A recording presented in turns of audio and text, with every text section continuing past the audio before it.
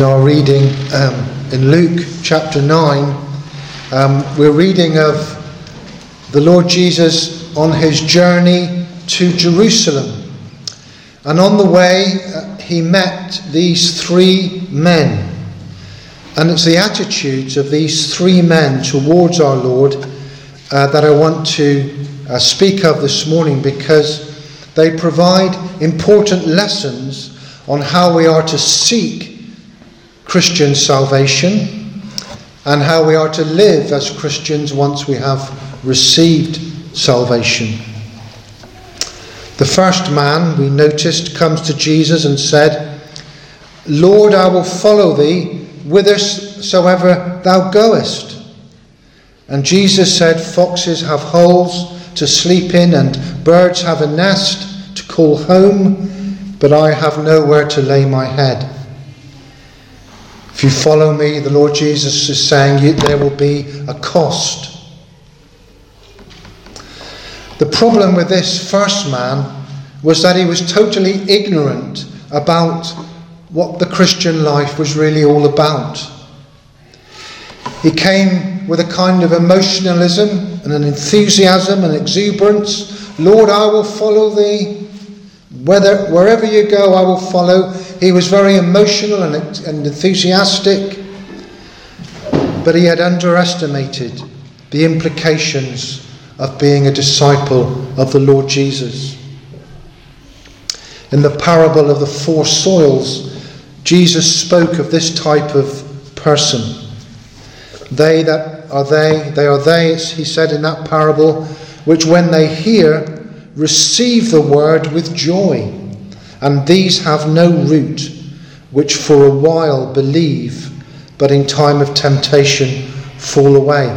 This first man, no doubt had heard Jesus preach. No doubt he had seen some of the miracles that Jesus had done, and he was ever so impressed. He was emotionally stirred, like so many today who make a decision for Christ on very little information and very little doctrine. They commit themselves to Jesus in a meeting. They're stirred by the music, by the choruses, and the emotion of the group, the emotion of the meeting, and they make a decision for Christ, but they never counted the cost. They never knew, or if they knew, they were not willing to count the cost of being a true Christian, a true disciple. And the thing about the Gospels, the thing about the Lord Jesus, is that he was always so very honest, wasn't he, about what following him would mean. He was no deceiver of men. He didn't care about numbers. He didn't tickle people's ears or stroke their egos.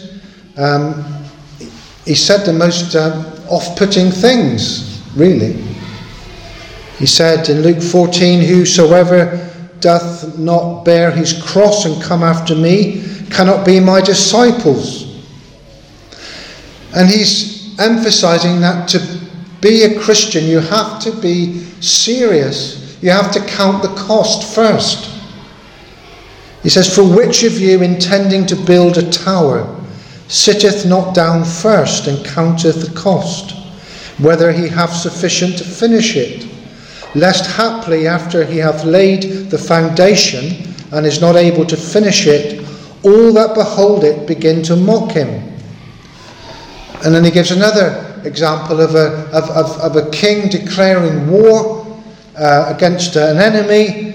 And he says, "What king before declaring war does not first count his troop numbers to see if it's possible to win?" I'm paraphrasing. What, in other words, will the cost in blood be if I engage in this war? What are what's the casualty rate going to be? And am I prepared to pay that level of cost?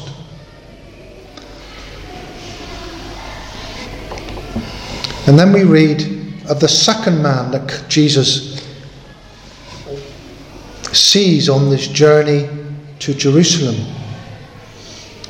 To this second man, Jesus says, "Follow me."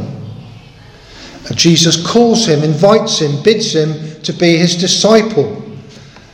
That is the greatest honour and privilege in the whole world. A royal invitation from the King of Kings. And this man begins to make excuses. He puts conditions on his obedience. Like so many today, he wants to define the terms of his own religion. He says, Lord, suffer me first to go and bury my father.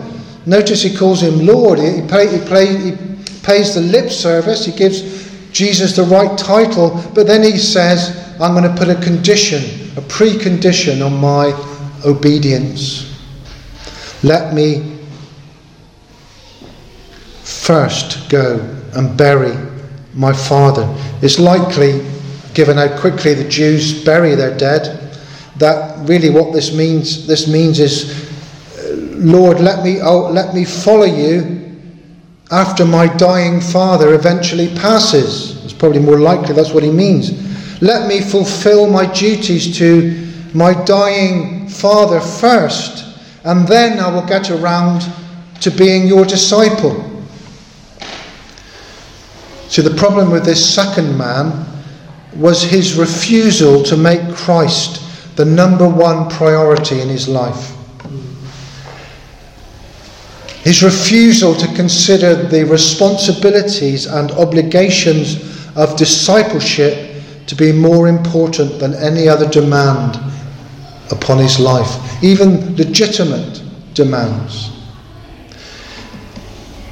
Jesus said and taught that if it comes to it, following him is even more important than our responsibilities to wife or children or work, or even to our own health and safety. Jesus said, if any man come to me and hate not his father and mother and wife and children and brethren and sisters, yea, and his own life also, he cannot be my disciple. I remember one of my lecturers at seminary, he had been called as a missionary to the Congo. It's not called the Congo now,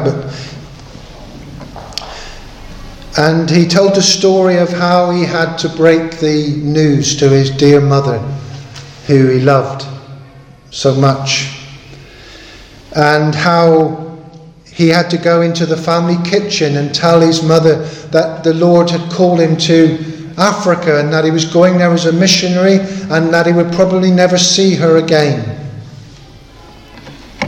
And how she put a tea towel over her head and wept and wept and wept. You see, that's an example of someone who loved his mother but in a way hated his mother for Jesus' sake.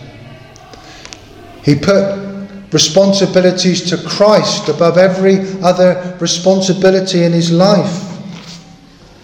You see, Jesus was calling this second man to follow him that day, not tomorrow, not after his father passed, which may be in days or weeks to come. There was urgent kingdom work to do. Jesus said, let the dead bury their dead, but go thou and preach the kingdom of God. Dear friends, to be a Christian, to become a Christian, is a call to work. Now you must listen to that carefully. I'm not saying it is by works that we become a Christian. The opposite is true. But becoming a Christian is a call to work. Kingdom work. Difficult, hard, sacrificial work. Sharing the gospel is not easy, is it? Standing up for Jesus is not easy. But Jesus called this man today, that day, not when he had seen to certain other things first. And how often people say, tomorrow, Lord. Tomorrow, Lord, instead of yes, Lord. But to borrow the title of a famous film, tomorrow never comes, does it, for most people who say that? Tomorrow never comes because they say, I have to see to this in my life first. If I can just get this straight, then I will follow you. Then I'll become a Christian. And then we come across this third man who says to Jesus, I will follow thee, but let me first go bid them farewell, which are at home at my house. So you see, the problem with this man was the problem of where his true affections lay, where his heart really was. His heart was more knitted to his earthly family than to his heavenly Father. His heart was already attached. And Jesus, you see, demands first place in our affections and our attachments. To be a disciple, to be a Christian, truly, you have to be deeply in love with Christ. I don't mean that in some sentimental way. But it's true, we have to be more in love with Christ than we are with anything else in our lives. And I think we forget this, even in the Reformed world, where love for Christ is often noticeable by its absence. There is love for doctrine, there's love for the Bible, there's love for church history, there's love for every type of thing, but often very little love for Christ himself. There is no burning heart of love which the disciples felt when the Lord opened the scriptures to them on the road to Emmaus. Do you know, I've noticed that as I've preached in many Reformed churches up and down the country, the vast majority of them are dead as doornails. There's no life there at all. There's no love of Christ. There's all the books, there's all the knowledge about the Reformation, but there's no love for Christ, there's no evangelism. I'm speaking plainly this morning. You see, without love for Christ, none of it means a thing. The Lord Jesus Christ demands first place in our affections. No, there was orthodoxy in this man. I will follow thee. But his heart was elsewhere. His heart was at home and not with Christ. And Jesus says to this third man, no man having his hand to the plough and looking back is fit for the kingdom of God. He wanted to go back home and say goodbye first, but Jesus said, no man having put his hand to the plough and looking back is fit for the kingdom of God. Each of these three men were looking back, weren't they? They were looking back. But being a Christian requires a full commitment. That is the nature of the call. It's not that our commitment qualifies us in any way. It doesn't provide any merit or contribution to our salvation. It's just that in the nature of the call to be a Christian requires that level of commitment. It's just what it is. And so many today have never understood that. They've never understood that becoming a Christian and being a Christian is this level of commitment. To become a Christian on any other basis is not real Christianity. Now, of course, we can fail and we can fall along the way, but a backslider, if he's to return to being a Christian, it is a return to this. It's not a return to anything else. It's a return to the full commitment that they should have kept to in the first place. A radical and full commitment.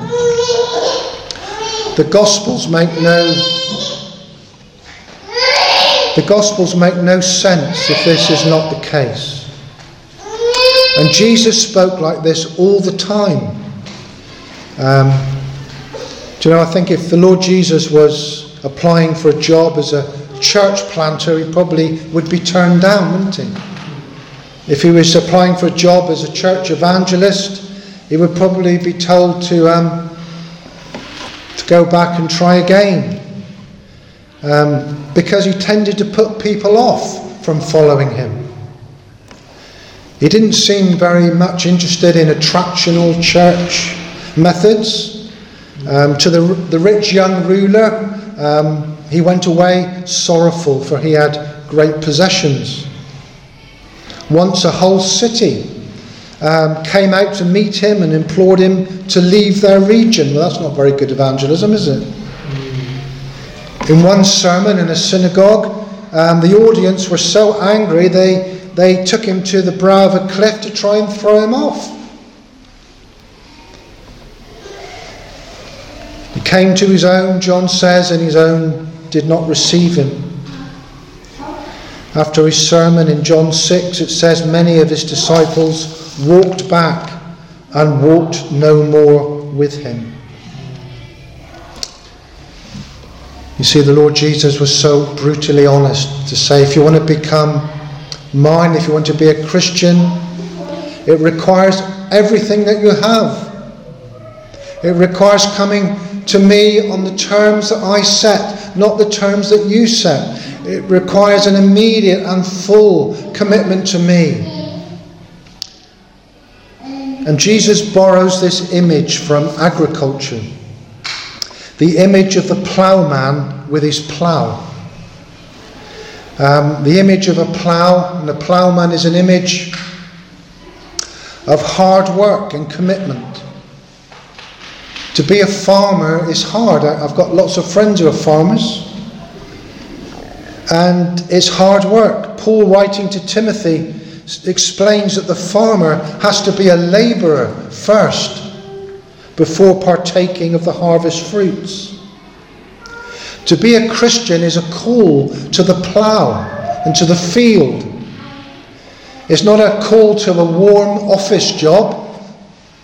It's a call to the rain and wind and toilsome sweat under a burning sun. That's what being a Christian is. Winston Churchill, in his famous 1940 speech to the nation, warned of the hardships to come in fighting World War II, didn't he? And he said, I have nothing to offer but blood, tears and sweat. Well, of course, Winston Churchill knew his Bible. He knew his King James Bible. And he was borrowing from Luke 22, verse 44, where it says, and being in agony, he prayed more earnestly, and his sweat was, as it were, great drops of blood falling down to the ground. To be a Christian, a true Christian, is like signing up. It's like enlisting in the army. It's to leave civilian life and to endure the hard life of a soldier or the hard life of a farmer. Those are the two images Paul uses of the Christian life to the young man Timothy. And they both speak of a radical commitment and a clear decision. They both speak of a clear break with the past and a turning to the new.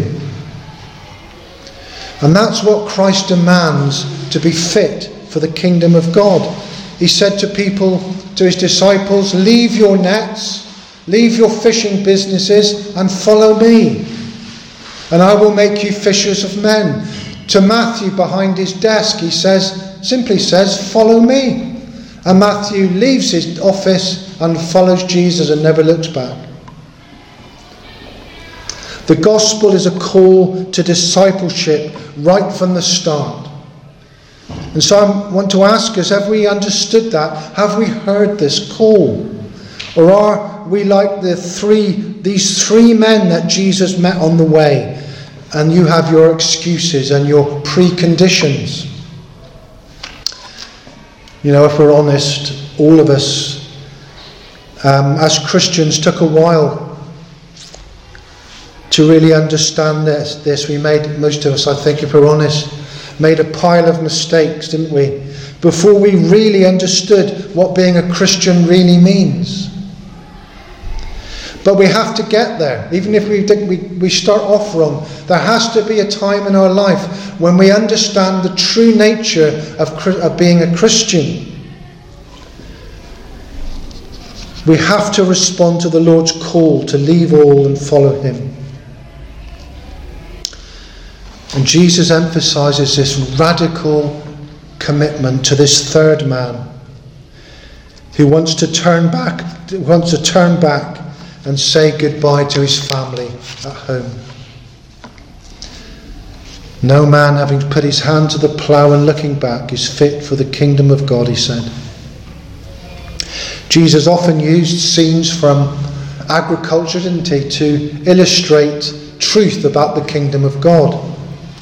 He spoke of good trees and bad trees, and he spoke of the sower going out to sow, and he spoke about the life cycle of the grain of wheat, and all these other agricultural metaphors. One reason for that is that many of his hearers were agricultural labourers. But I think also because the hard work of farming and the commitment it requires is a very suitable metaphor for the Christian life. Farmers work 365 days a year. Even those that keep the Sabbath have to work. Some of the animals still have to be fed, and so on. Regardless of weather, farmers have to work. They can't phone in sick. Because animals have to be fed. Crops have to be fertilized. Crops have to be watered. And if a farmer starts looking at other things in his life, if a farmer gets distracted by other interests, the farm will soon be overrun with weeds and with rats and with pests and with disease. And farmers, and I live in a farming community. Farmers are totally focused, aren't they, on their farm very often.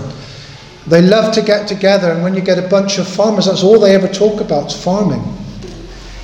They love it. It's their life and their passion, and they often have eyes for nothing else. To be a farmer means you have to be single-eyed. You have to have patience to wait for the harvest, and you have to have endurance and discipline to work the land. And the uncommitted and the lazy farmer soon gets into the condition of the farmer in Proverbs 20 verse 4, who will not plough by reason of the cold. Therefore shall he beg in harvest and have nothing. And so Jesus uses the image of the ploughman. He has to put his hand to the plough, and when he has started work, the last thing he must do, the last thing he should do is look back. Of course, the metaphor doesn't really work with the modern plough, but in those days, to run a successful furrow in the field, you had to concentrate, you had to look forward and not be distracted, otherwise the furrow would not be straight, and that would affect the harvest yield. If you look back, your plough line would become crooked. And Jesus uses this as an illustration to say that he who looks back, once he's begun the Christian life and looks back, is not fit for the kingdom of God. Notice Jesus doesn't say turn back. He says even just looking back means that you need to be sorted out. You need to repent. You need to become fit for the kingdom of God. And so, dear friends, to be a Christian, to become a Christian, to be a Christian, means that we have to look straight ahead and not look back. Spiritual eyesight is a very important thing in the Bible. Jesus said, the light of the body is the eye. If therefore thine eye be single, thy body shall be full of light. Matthew 6:22. But sadly, many in the Christian church, maybe even us ourselves in the past, maybe some of us even today, who name the name of Christ, look back. We must remember how Lot's wife, after being marvellously delivered from Sodom, looked back with longing to Sodom, looked back to her old life, her old interests, and she became a pillar of salt. We recall how the Israelites, how being delivered from Egypt with longing, look back at the meals that they used to have, the cucumbers and the melons and the leeks and the garlic. And they lusted after the flesh pots of Egypt, even after being delivered from the hand of Pharaoh under the leadership of Moses and Aaron. Demas, the Apostle Paul says, hath forsaken me, having loved this present world. The Galatians started to look back to salvation under the law, didn't they? Which is why the epistle to the Galatians was written. You see, there's this danger that we as Christians start looking back. And no man, says Jesus, who claims to be a disciple is fit for the kingdom of God, that is to say, to be under his rule and to receive the benefits that he gives, if you look away from him and look back to your old life, just like these three men that Jesus met along the way. And so I want to ask you today, about your eyesight. Sometimes, in fact, I had a letter in the post the other day which I must deal with, reminding me that I must get my eyes tested again. You see, our eyesight physically and spiritually is so important. It can go wrong. We can start looking at the wrong things. We have to give our life to Jesus, to be totally committed to him and not look back. Jesus never asked people to give him a trial, did he? He never said to people, well, just give it a go and see if it suits. Jesus never offered experience days, did he? He said, come to me, follow me. Give me all of yourself, today and for always. And as the Lord of heaven and earth, he still calls sinners to follow him and never look back. And this requires that you and I turn away from our life of sin and turn to Jesus. Requires that we trust and accept that he has provided a way to be saved by his death upon the cross and through his rising again on the third day. To believe that Jesus is alive today and reigning in heaven and calling through his church lost sinners to follow him. And Jesus says, do not hesitate. Follow me. Love not the world, neither the things that are in the world. If any man love the world, the love of the Father is not in him. For all that is in the world, the lust of the flesh, and the lust of the eyes, and the pride of life, is not of the Father, but is of the world. That's our problem, dear friends, isn't it often? It's what stops us from becoming a Christian, and it's what stops us from being productive as a Christian, is that we're looking back. We're lusting back about the things that we used to enjoy in the world.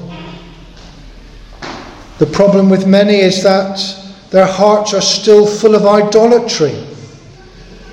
An idol is anything in our lives which is more important to us than Jesus Christ. It's quite a simple definition. John Calvin called the human heart a factory for idols. And by nature we keep inventing them, and we get rid of one idol and then we invent another. Our hearts churning out these idols, which are things which trying to replace Jesus as number one in our lives. And yes, God may get his turn every so often. Maybe a period where he's number one, but then he gets thrown off and something else comes along to take up all our interest and time. The yo-yo Christian, up and down. Up one week and down the next. Up 1 month and down the next. yo-yo. You never know where they are because their heart is not fully committed to Christ. And they keep looking back. The one thing Satan wants to do to you is to ensure that your eyes are taken off Jesus and get you to look back different.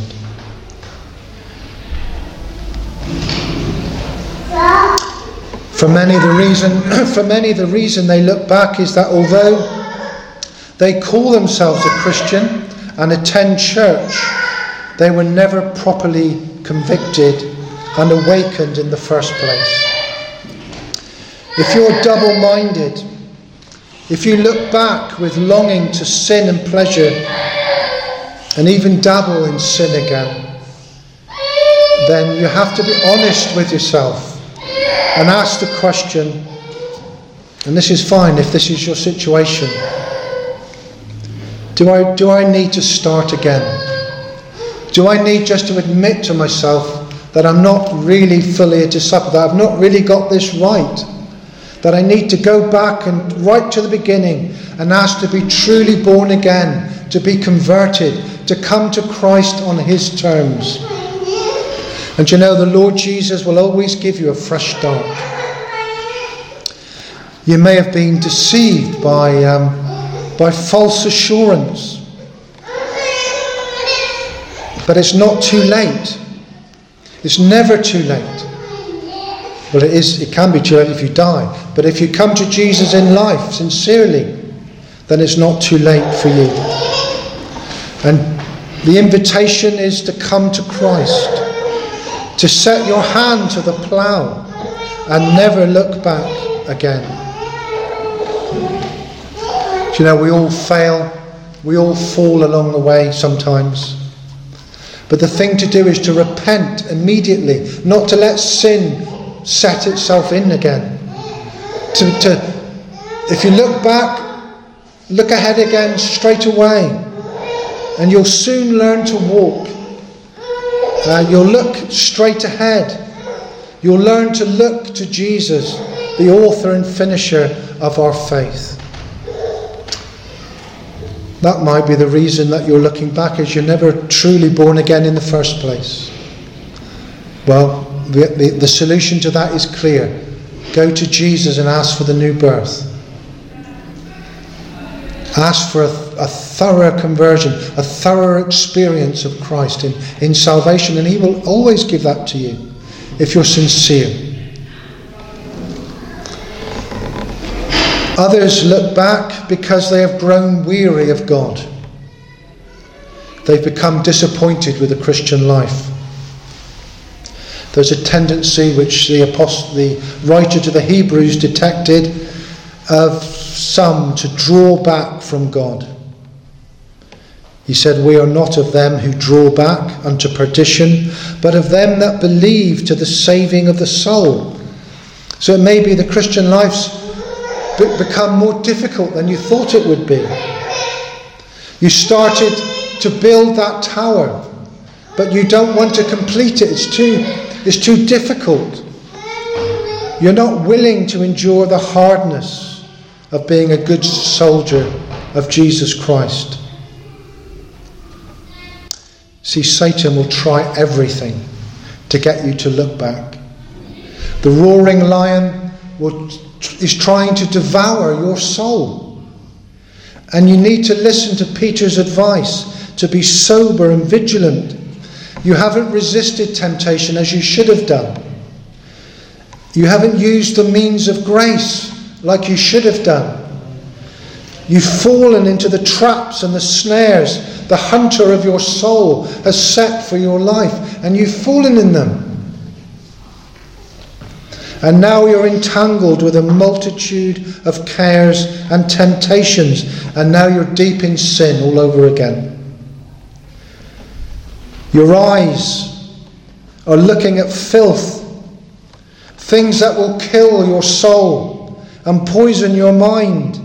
You look back, and now you've turned back. Again, I say it's not too late Turn around again and get your eyes on the Saviour. Recommit to him. Repent of your sins. If you're not mature enough to handle it, then get a hammer and smash your computer and smash your TV. If you're so immature in Christ you can't control your TV or a computer, get rid of it. You see, Jesus said, if thine eye offend thee, pluck it out and cast it from thee. It's better for thee to enter into life with one eye rather than having two eyes to be cast into hell. Maybe you're looking back because you're looking back to past graces and experiences. This is a real problem in the Reform world. People looking back to historical experiences that are not their own. They're accounts of other people's experiences of God. And that's got value. But you can't live off that. You can't live off other people's blessings. We have to know a move of God ourselves. We don't need a time machine to go back, to look back. We need to look to Jesus Christ now, to be his church in this day and in our generation. We need to let the dead bury their dead because we've got living to see to. We need to get our hands to the plough and not look back.